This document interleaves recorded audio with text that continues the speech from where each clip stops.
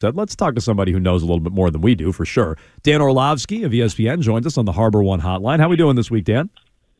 I'm doing fantastic. How are you guys? We're doing better after last week's performance. I'm curious what we were discussing just now. Mac, I know you've been pretty firm in your belief. We played a clip from you earlier this week that Mac can anticipate and he doesn't stink and all these things.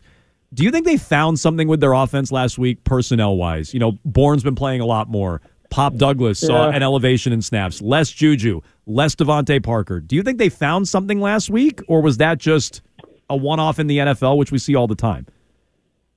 I mean, it's definitely something that, listen, it was better than it certainly has been over the past month. So found something, you got to do it again to sit there and say, hey, this has got to be our primary receiving core, but it's the best. The pass game has looked really probably since the first 2 or 3 weeks of the season, unquestionably. So, I think with the tight ends, Bourne I've always thought was a good player. Asking him to be a number one is not fair. I don't know a ton about Douglas. I've heard a lot of great things, and I know there was some moments in preseason and early on in watching him versus man coverage last week. Now Buffalo's secondary has, because of some of the injuries, has been beat up, but I definitely sit there and go, all the things that people said Mac Jones wasn't and or couldn't do, he certainly did last week. And a big part of that is, okay, I have guys that I trust. I have guys that I know where are going to be. I have guys that I believe are going to go do something with it.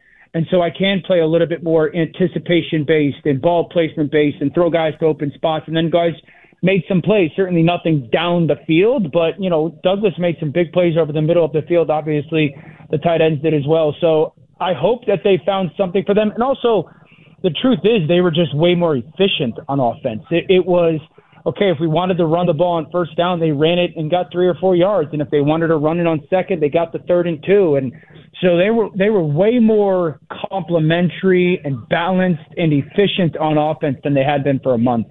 Dan, Mac Jones had the quickest time to throw in the entire league in Week 7 at just under 2.2 seconds. Do you think that stat is more reflective of Mac, the offensive design, or how the offensive line played? Yeah, so it's all three, and that stat is always so subjective and game-by-game based. If you're going to play against the San Francisco 49ers and you have an average offensive line, you better be throwing the ball quickly.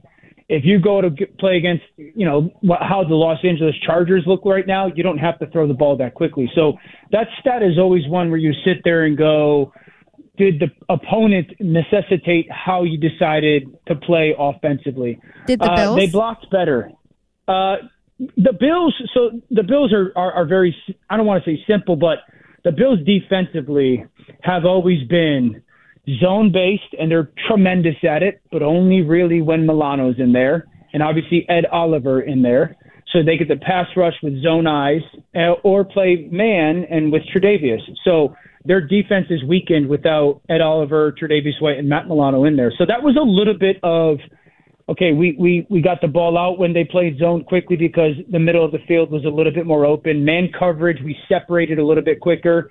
And when you have man quarterbacks, you usually throw the ball quicker just because you know who you're going to more often than not before you get the ball. So it was the style of play, but that's who they want to be, though. Like that's who that offense wants to be. That's who Mac Jones is as a player. I remember coming out of school, I said Mac knows who he is and who he isn't. That's one of his strengths, and that he's a get it out quick point guard ball distributor. That's when he's at his best. So if that's the Patriots at their best, is that enough to be more than sort of what it looks like they are this year? Again, I don't want to make last week was a very good sign that capable. Yes, we can. Now, you're going to play a different defense this weekend, a little bit more talented. I don't know if the corners are going to play for Miami, but I think that if you sit there and go, all right, there was way more play action that they used this past week. Those two receivers that you guys mentioned did things in their pass game. No stupid throws, no, kind of like panic decisions with the ball. It came out on time, and they're efficient. Like if they can play to that style efficiency-wise, then they're capable. Yes, I don't think we're sitting here talking about a top 10, top 12 offense in the NFL, but they're capable, and that's significantly more than they were for those 4 weeks. What'd you make of, and we're talking to Dan Orlovsky of ESPN. He makes his weekly appearance here on Jones and Mego with Arcand on WEEI. What'd you make of the news that Bill Belichick has been extended, has a new deal with the Patriots, a lucrative new multi-year deal? What'd you make of that? Yeah, I guess I was a little bit surprised that it hadn't come out before.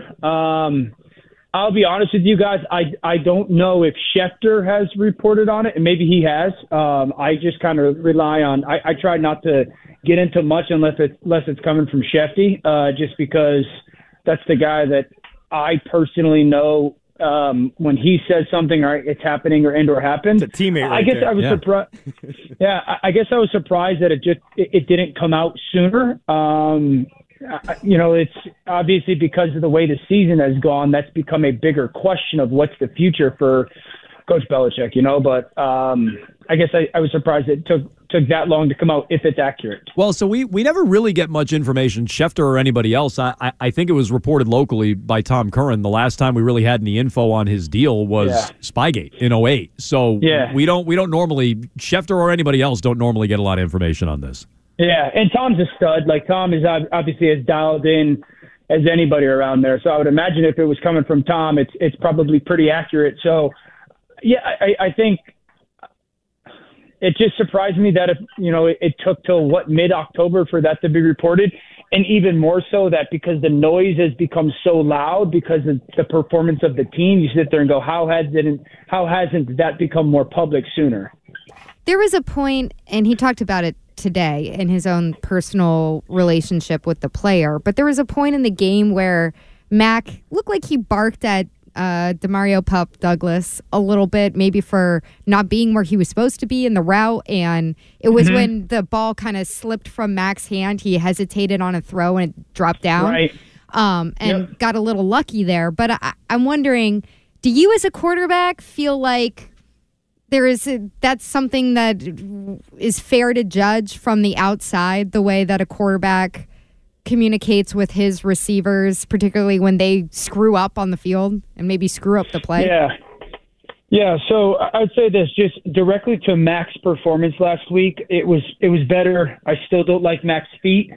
I text Mac that almost every week. Like, your feet still, like, he's got to get better at that. Even the game-winning touchdown, he's fallen away. So directly to the performance, I still believe Mac Jones.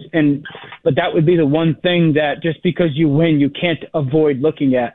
In relation to the question, playing quarterback in the NFL is not fair. There's nothing about it that's fair. There's only 32 people on the planet that get to do it. Playing quarterback in New England after Tom Brady certainly isn't either. So, when you're always, and I think Mac is realizing this maybe just a little bit more, is like you're always going to be judged, right, wrong, or indifferent. And everyone is always going to have an opinion. The only one that matters is the people in your locker room and the people in your building, or matters the most. I've been around guys that got into it with receivers. It's a highly emotional, highly alpha male business in sports.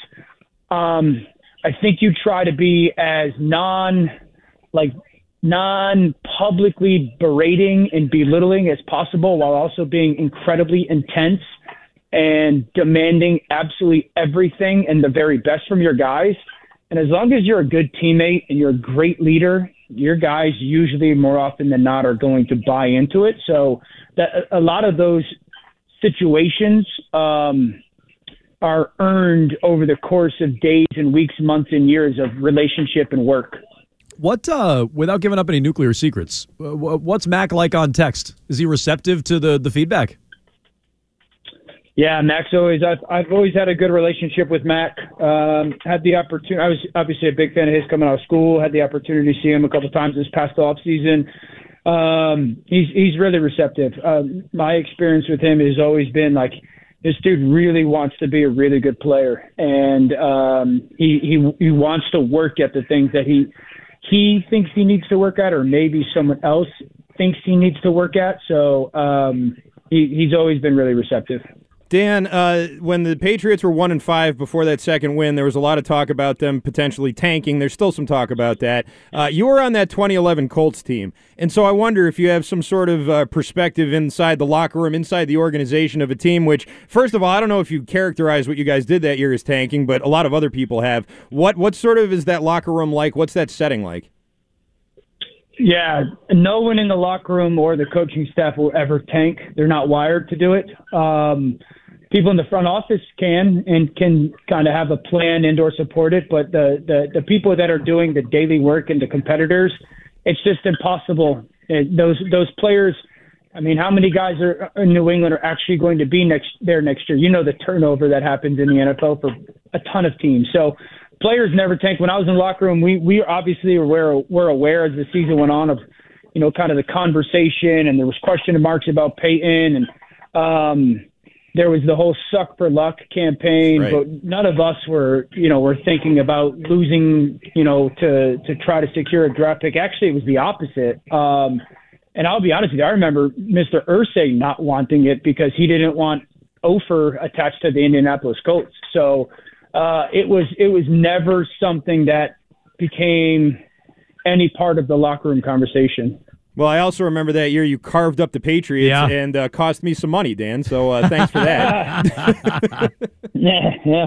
I did part of my take with the guys the other day, and they told me about some of the spreads that I had secured for some people's pockets. So I'm sorry I costed you money, but yeah, good for them. Like I might have made some other people money. 6-1, I believe. I was just going to say, our producer, that's Ryan Garvin. He relayed those numbers before. 6-1 against the spread. That's good, impressive. Dan. That is good. Not bad. Yeah. It's that's what I people think my legacy is running out of the end zone, and I actually think it's being so good against the spread. You know what? That is a nice sub headline. And peeing in pools. Yeah, well, that's true. Right. He is Dan Orlovsky of ESPN. We'll talk to you next week, Dan. Thanks for taking the time.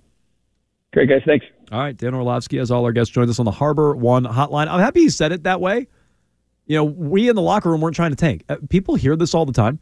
Like, oh, the players are trying to lose. No, but the front office can engineer it. And I'm happy he said it that way. I'm happy he acknowledged that second piece. Because, we're not wired to lose. No, the players aren't. I get that. A front office can engineer it.